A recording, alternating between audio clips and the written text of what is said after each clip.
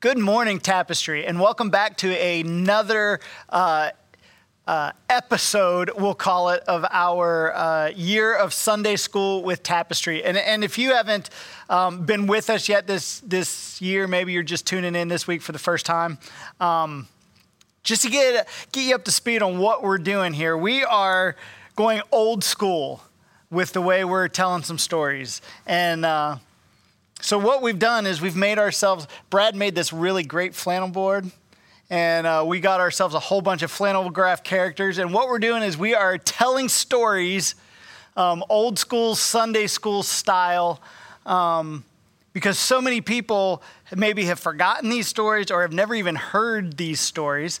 And so we're telling these stories flannel graph style, and then we're really diving into them and picking the stories apart and finding some of their meanings. And hopefully it gives us a way to see some fresh things and perhaps some old stories. So here we go this week. We are kicking off, and all of these stories are going to involve, this shouldn't be a surprise, all of these stories are going to involve Jesus, right? And so for our first story, we've got multiple stories today. This is a multi-story Sunday. Jesus is heading out, and he's in Jerusalem, and the reason he's in Jerusalem is because it's the Passover feast, and there's a bunch of people in Jerusalem, so he decides he's going to go out, and he heads up to the temple, right? And so we learned last week, if you were with us last week, that the temple is where sacrifices take place, and so people would have to bring animals to be sacrificed in the temple. Well, not everybody had animals. Not everybody was a farmer. Not everybody had a sheep guy they could go to get some sheep. And so to be able to allow people to have things to sacrifice, there were some people who at the temple, they set themselves up a little business, right? Here's business guy, kind of shady looking, a little sketchy looking there because he is, right? And he has him a table there in the temple, and I'll throw out some baskets of money, coins he's got sitting there because he's running his little business. And Jesus comes up and he wants to observe what's going on. And it's kind of busy because it's Passover. And so there's some people there. There's probably a group of guys over here watching, seeing what's going on. Maybe they're waiting in line to buy something. And here's what they were after. They were after things to sacrifice. So people who showed up at the temple and didn't have animals to be able to sacrifice, they could buy animals from this guy, right? And so if you were really wealthy and you wanted to show off, you'd buy some cattle. You'd buy a cow, a big sacrifice, right? I don't know if there's any correlation between the size of the animal and the amounts of sins it would cover in the sacrifice, but there was that. If you didn't have quite that much money, there were also some sheep that they had in there for sale, right? And so if you were kind of middle class, maybe you'd buy some of the sheep. And if you didn't have that much money at all, they even had birds for sale. They had doves that they would have there for sale, right? And so Jesus heads over this area, and he realizes something's not right. As all these people are going on, and Jesus is sitting there watching, and I'm sure there was probably some more crowd gathering around because anywhere Jesus went, more crowd gathered. So some more people showed up, and they're kind of taking a look at what's going on. And Jesus looks, and he realizes what's happening. And if you've ever been to a live sporting event, been to a Major League Baseball game, football game, you realize what's going on too. Because just the same way in those stadiums, they charge a whole lot of money for things that shouldn't cost as much as they do. Same thing was going on in the temple. They had figured out people need these things. We've got a way to make some money. And so they were charging way too much for some of this stuff. And when they were making money exchanges, they weren't being honest with the way that they were doing it. And so Jesus gets angry. Because the temple is supposed to be worship to God, and he sees these people making a profit of it. So he gets mad. And when Jesus got mad, he didn't just get regular mad, he went off the edge mad, right? So Jesus comes over, and I don't know if he was yelling or what, how dare you turn my Father's house into, this, whatever. And he comes and he just flips the tables, right? Gets the guy out of there. And not only, he didn't stop there. Here's what Jesus did next. Jesus grabs him a whip, right? He's like, I don't know. He gets a whip. Whew. He's like, I ain't having this. So he starts whipping. Whoo! Animals running away, running free. Cows charging out of the temple. Could you imagine? And everybody's just like, what? Right? Jesus is like, this is not what we've got going on in the temple where we are supposed to be worshiping my Father. So that's one of our stories that we're going to look at today. There's another one that we're going to look at, right? And this is at a different time. These aren't all at the same time. Again, Jesus goes up to the temple, right? So he heads into the temple, and of course, there's always people around at the temple, and there's always people around where Jesus is. When he gets in there, he notices that there's a guy that's kneeling down on the ground, and he's a guy that a lot of people had recognized. And the reason they recognized is because he was always around, and he had a shriveled up hand that didn't work right. And of course, people assumed that his hand was like that because he had sin or his parents had sin or whatever. But Jesus saw him. And always where Jesus was, always, and especially at the temple, there was always a couple people watching. You might remember this guy from last week, the evil Pharisee that brought in the woman who had been caught in adultery. And here's maybe one of the other Pharisees. He's got a scroll. Maybe he was getting ready to go teach. And they see Jesus looking, and Jesus addresses this guy and says, what's going on? He's like, my hand is shriveled. And Jesus tells him, stand up. I don't have a stand-up version of the guy, but Jesus says, stand up. And these guys are watching because they know that with it being the Sabbath, that if Jesus heals that guy, that they've caught him working on the Sabbath. But they hadn't said anything. They're just standing watching. They're paying attention. The guy stands up, and Jesus, before he goes to heal the guy, he looks at the Pharisees because he knew what they were thinking. And he looks at them and he says, which is better, to do good or to do bad on the Sabbath? Which is better, to save a life or to kill on the Sabbath? And they just looked at him because they knew, we were going to try and trick him, but he's got us. Because either way we answer, we're wrong. And so they just stayed quiet. And Jesus got really upset at their lack of response. And he got really mad at them for trying to trick him. And so he turns back to the guy and he says, you are healed. And the guy looks down and his hand is no longer withered. Then there was another time. These guys are out here. There was another time. Oh, these guys can stay. Always a crowd. Jesus is teaching to the crowd, right? And I don't know, maybe this time Jesus was somewhere and he was relaxing. He was having a seat. He was teaching and people were all gathered around listening to him teach.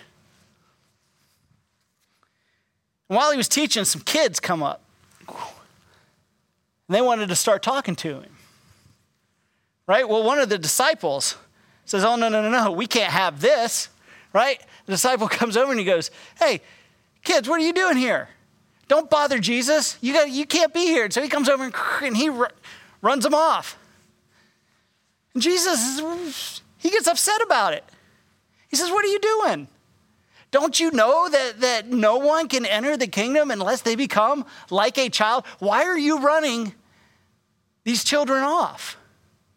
And so Jesus says, get them back here. And so the disciple goes, oh, I'm sorry. Come on back, kids. So they come back. And Jesus didn't just let the kids come by so that they could listen close. No, he invited one to come and sit on his lap as he taught. Right? And so on a regular basis, I let you know when what I'm talking about in a sermon is really just me preaching to myself. And this week is one of those weeks where I'm really speaking to my own issues. And I figure, if I'm struggling with something, other people might be struggling with it too. And so right off the top, I want to let you know that I'm talking to myself today. And if any of you relate, that's just an extra bonus for you. But today we're talking about anger. I don't know if you were able to pick it up. a theme in all three of those stories. But we're talking about anger, and the strange thing about anger is that we all know what it is to get angry, like in a situation, like at something, right? Most of you would stop at pending or claiming any affiliation with Tapestry if you were ever with me while I was driving. But to be fair, that's not really my fault because all the other drivers are idiots and they don't do it right. My sons are probably sick to death of me telling them what other drivers are doing wrong and that they should never do when it's their turn to drive, right? But I'll get mad and I'll yell things and say things and do things, and Kate will look over at me and be like, "Nice response, Pastor," and she'll say that, "Pastor," real hard, right? And that never helps the situation, but she enjoys doing that. I also tend to get mad at inanimate objects. When they're not doing what I think that they should be doing, when they're not working properly, I get really angry at those things. It's become quite the point of entertainment for my boys as they gather around and just laugh at me over my shoulders. I'm trying to make technology work. Again, not a helpful response from my family, but that's what happens. I get angry when I lose. Luckily, that one's getting better with age.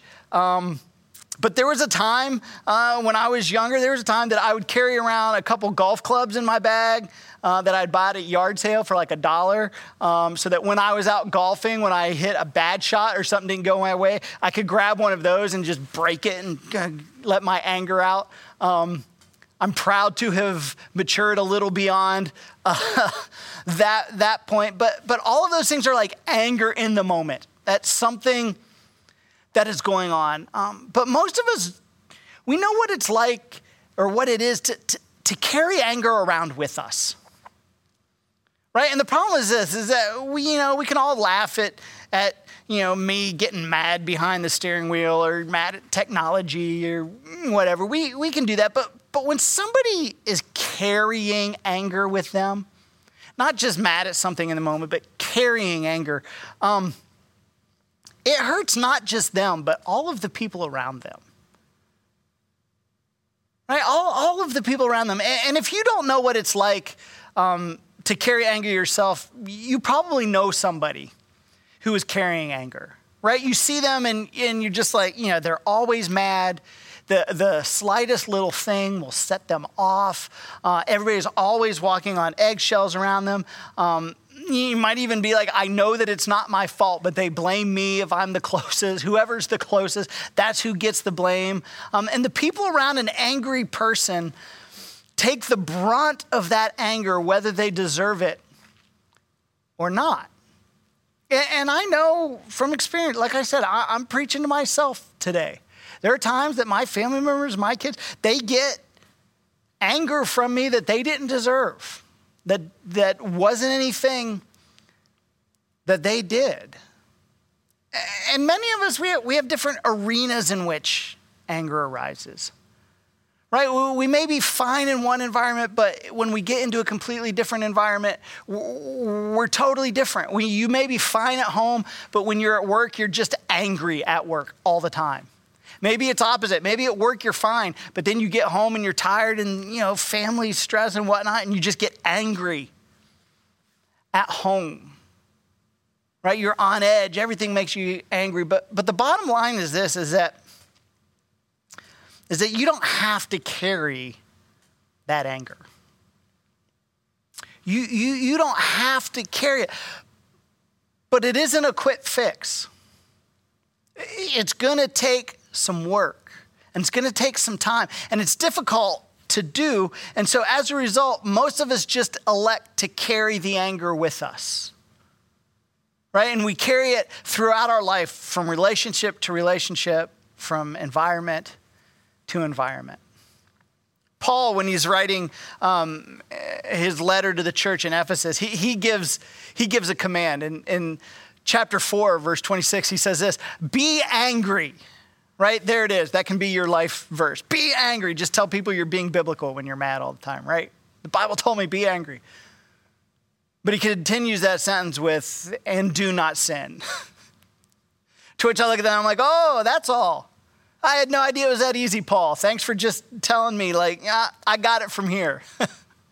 If only, right? If only it was that easy. But it's going to take a little more work than just that, right? So for today's focus on this discussion, I want to look at these stories of Jesus and his time on earth, right? And see what he modeled when it came to this issue of anger. And the reason that I want to look at Jesus with this is because Jesus was here to do two things. Be a sacrifice for our sins, which we know that's the big thing. We celebrate it every Easter. But the second thing was to show us or to reveal to us the nature of God. Right? And so generally when looking at any issue, Jesus is my first stop. And if you read through the Gospels, you will find that anger was an emotion that Jesus dealt with fairly regularly, right? Which is extremely encouraging to me as a person who deals with anger. So I wanted to take just a few minutes and look at the biblical account of these stories that I told. And while we're doing this, see if you can pick up on the common thread that runs throughout each of these events. So the first one that we talked about, you find in John chapter 2. When it was almost time for the Jewish Passover, Jesus went up to Jerusalem. So this was during the biggest festival there was. For comparison, imagine a non-COVID Saturday St. Patrick's Day parade downtown, like packed with people. That's what it would be. And the temple was overflowing with people offering their sacrifice. And as we said, as is true, anytime there's large groups, somebody figured out how to profit off of it. So Jesus went up to Jerusalem. In the temple courts, he found people selling cattle and sheep and doves, and others sitting at tables exchanging money. So he made a whip out of cords, and he drove all from the temple courts, both sheep and cattle. He scattered the coins of the money changers and overturned their tables. And to those who sold doves, he said, "Get these out of here. Stop turning my Father's house into a market." And just imagine the chaos in that moment, right? The excitement. The disciples were probably looking around for the nearest exit. Maybe even perhaps a couple of them were trying to get behind him and grab a hold of him and pull him back to get him to stop before he got arrested. But Jesus was hot. He was mad, right? And then there was the next occurrence that we looked at. This one's found in Mark chapter 3.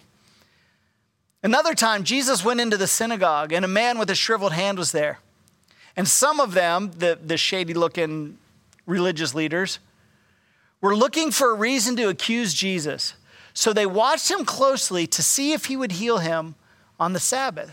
So the religious leaders were well aware of this guy that was there all the time with a hand, and they saw this as an opportunity to catch Jesus in the act of something illegal so that they could discredit him in the eyes of the people.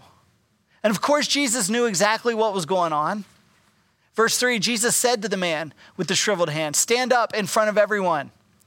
And then Jesus asked them, the religious leaders, "Which is lawful on the Sabbath, to do good or to do evil? To save life or to kill?" So Jesus preempts them and poses this question that puts them in a difficult spot. But they remained silent. They were cowards. They knew whatever they answered would be wrong. So they just said nothing. And look at Jesus' response to them. He looked around at them in, and here's our word, anger. And deeply distressed at their stubborn hearts, said to the man, "Stretch out your hand." And he stretched it out, and his hand was completely restored. And then the Pharisees went out and began to plot with the Herodians how they might kill Jesus. Jesus has another run-in with the religious leaders in Matthew, and he just reached a boiling point. Right? He was so angry that he let the Pharisees know exactly what he thought. And I'm just going to read a big chunk of Jesus' words without any commentary. Right? And we're not even going to put this up on the screen because that would be cruel to Jeremiah to make him type in this much into the video. But here we go. Listen to how Jesus just has it. Matthew 23, beginning in verse 13. And this goes all the way through verse 35. Jesus' rant. Here it is. Woe to you, teachers of the law and Pharisees, you hypocrites. You shut the door of the kingdom of heaven in people's faces. You yourselves do not enter, nor will you let those enter who are trying to. Woe to you, teachers of the law and Pharisees, you hypocrites. You travel over land and sea to win a single convert. And when you have succeeded, you make them twice as much a child of hell as you are. Woe to you, blind guides. You say, if anyone swears by the temple, it means nothing. But anyone who swears by the gold of the temple is bound by that oath. You blind fools, which is greater, the gold or the temple that makes the gold sacred? You also say, if anyone swears by the altar, it means nothing, but anyone who swears by the gift on the altar is bound by that oath. You blind men, which is greater, the gift or the altar that makes the gift sacred? Woe to you, teachers of the law and Pharisees, you hypocrites. Do you see a theme here? You give a tenth of your spices, mint, dill, and cumin, but you have neglected the more important matters of the law, justice, mercy, and faithfulness. You should have practiced the latter without neglecting the former. You blind guides, you strain out a gnat, but swallow a camel. Woe to you, teachers of law and Pharisees, you hypocrites. You clean the outside of the cup and dish, but inside they are full of greed and self-indulgence. Blind Pharisee, first clean the inside of the cup and dish, and then the outside will also be clean. Woe to you, teachers of the law and Pharisees. Everybody with me. You hypocrites. You are like whitewashed tombs, which look beautiful on the outside, but on the inside are full of bones of the dead and everything unclean. In the same way, on the outside, you appear to be people as righteous, but on the inside, you are full of hypocrisy and wickedness. Woe to you, teachers of the law and Pharisees. Everybody now, you hypocrites. You build tombs for the prophets and decorate the graves of the righteous. And you say, if we had lived in the days of our ancestors, we would not have taken part with them in shedding the blood of the prophets. So you testify against yourselves that you are the descendants of those who murdered the prophets. Go ahead then and complete what your ancestors started. You snakes, you brood of vipers, how will you escape being condemned to hell? Therefore, I am sending you prophets and sages and teachers. Some of them you will kill and crucify. Others you will flog in your synagogues and pursue from town to town. And upon you will come all the righteous blood that has been shed on earth. Whew. Jesus was mad. And he unloaded everything he was thinking. Right? Then the last story that I told on the flannel graph. Here's this one. This one's in Mark chapter 10, verse 13.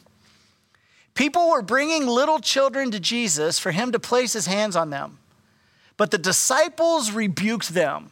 Now there's a reason that the disciples did this. He wasn't just a mean disciple that wanted to run the kids off, right? He wasn't just some jerk that hated kids. This happened because in that culture, children had no standing. Right? And it would have been seen as below Jesus' stature for him to be bothered by children. They thought they were protecting Jesus. But when Jesus saw this, he was, and here's word for the day, well, a synonym of our word for the day, he was indignant. He said to them, let the little children come to me. And do not hinder them, for the kingdom of God belongs to such as these. Truly, I tell you, anyone who will not receive the kingdom of God like a little child will never enter it.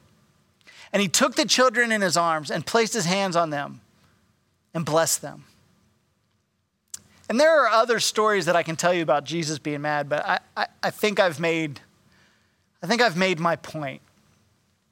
Jesus got angry on a fairly regular basis. Yet we see this about Jesus. The writer of Hebrews says this: For we do not have a high priest who is unable to empathize with our weakness, but we have one who has been tempted in every way, just as we are, yet he did not sin. So Jesus got angry, yet did not sin. Exactly what Paul was writing to the church in Ephesus that they should do. So what was different about Jesus' anger? How is he able to do it? Let's take a look at the difference between the things that seem to make us angry and the things that make Jesus angry. Here's some things that make us angry, right? Somebody not doing what we think they should be doing, right? Somebody not carrying their weight. Somebody disrespecting you. That'll make you angry. Somebody doing something to you.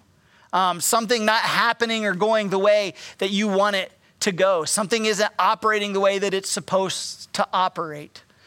Drivers around you are idiots. You think you got the short end of the stick and nothing is fair that goes on around you.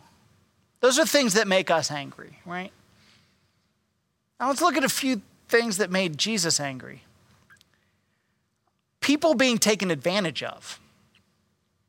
The act of worship to God being perverted and turned into a profit-making center. Religious leaders using people as props. Religious leaders being hypocrites and using religion as personal leverage. Those with no standing in society being marginalized and rejected. Those are the things that made Jesus mad. Now, there are two very distinct threads that run through those two lists that we just looked at. The thread that connects the things that make us mad and make us angry, the common thread through all of it is us. It all has to do with us. The things that connects Jesus' anger is others. Right? That is, our anger comes from our self-interests. Jesus' anger came from the interests of others. Right? And we call both of those things anger, but make no mistake, they are as different as night and day. So here's what it comes down to when it comes to this issue of anger. We started by looking at Paul telling us in Ephesians, be angry. That's a command. Right? That is something you should do. Be angry, and yet do not sin. How do you do that? The answer is by being angry at the right things. Being angry at the right things. Whenever you find yourself getting anger, ask yourself this question. Is this about me? Is this about me? Is my anger and the feelings that I'm having right now, is this based on my interest and what I want? If the answer is yes, listen, you are in danger of going down a destructive path. If the answer is no, and your anger is on the behalf of other people, then by all means, I encourage you, be angry. Be angry about poverty. Be angry about violence against innocent people. Be angry about people who marginalize others. Be angry about the abuse of people who have no standing in society. Be angry about injustice. Be angry about people making decisions that destroy their relationships and the lives of others, right? Be angry about those who take advantage of people who are in weak positions. Be angry about people who attack those without the ability to defend themselves. About systems that do not allow people to advance out of their current place in life. Be angry about those who use the name of God as a tool for leverage for their own gain. Be angry. Just be angry about the right things. See, Here's where it's so difficult for us and where so many of us get off track, is that we are American Christians. And there has never been a more self-centered version of Christianity in all of history as American Christianity, right? Jesus died for my sins. Jesus went to the cross for me. I know the plans he has for me, we say. First, although there is a place for the individual in theology, American culture has distorted the Bible to be solely about individual redemption. So it is blind to the reality that when Scripture says, I know the plans that I have for you, that you is plural and is addressed to an entire community that has been displaced and is in exile. Right? American Christianity has reduced Scripture to individual interactions between God and a person, even when those interactions are actually between God and a community or God and a group of people. Secondly, American Christianity suffers from a bad case of princess theology, which sounds weird, but here's what that is. Each individual reads Scriptures and they see themselves as the princess, the Disney princess in every story, right? American Christians read these stories, and when they read it, they're Esther. They're never Xerxes or Haman in that story, right? They're Peter, but they're never Judas, right? They're the woman anointing Jesus, never the Pharisees. Right? Americans read these stories and we find ourselves identifying as the Jews escaping slavery, never as the Egyptians. Listen, for citizens of the most powerful nation in the world who enslaved both indigenous and black people, to see itself as Israel and not Egypt in that story is a perfect example of Disney princess theology that we have in American Christianity.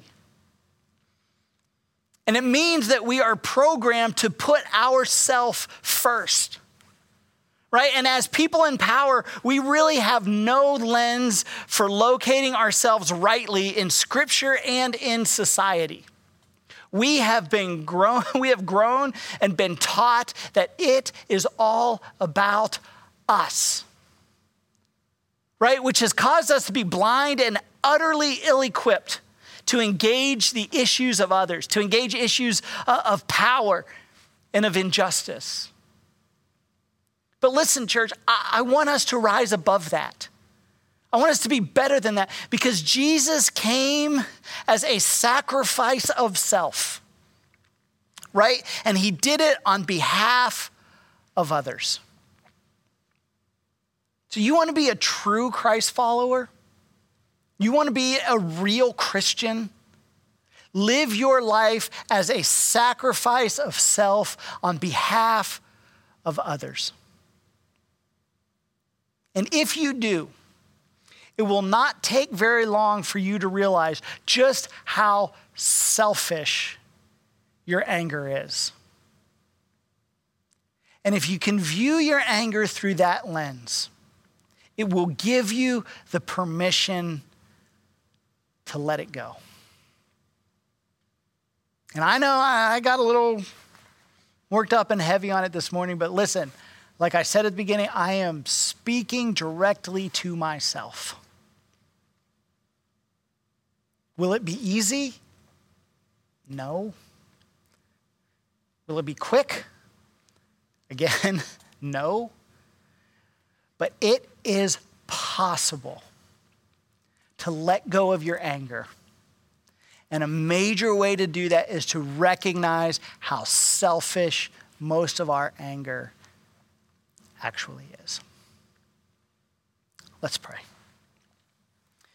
Dear Heavenly Father, Lord, I am so convicted by my own words this morning. God, that we as Christians in the American church are so self-centered. And when we deal with issues of anger, it is selfish anger. God, I pray that for those of us who deal with this issue of carrying anger, Father, that you begin to point out to us. Allow us to see our anger through this lens, through this paradigm of just how selfish our anger really is. And Lord, give us the strength to begin to let go of that. And God, I pray that you bring into our line of vision things that we actually should be angry about and should be doing things about.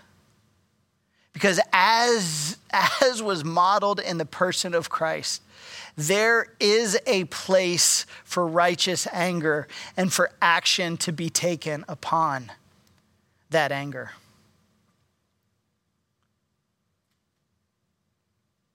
Lord, I pray that our anger goes from being destructive, selfish anger to productive anger on behalf of others. And Lord, when we get this wrong, I thank you for the mercy that you show to us. God, I pray that you move on our hearts this week and bring these issues in our life to our attention. We thank you for all that you've done for us. In your name, amen. Amen. Thank you for joining us this morning. I look forward to being back together next week as we continue on in our Sunday school series.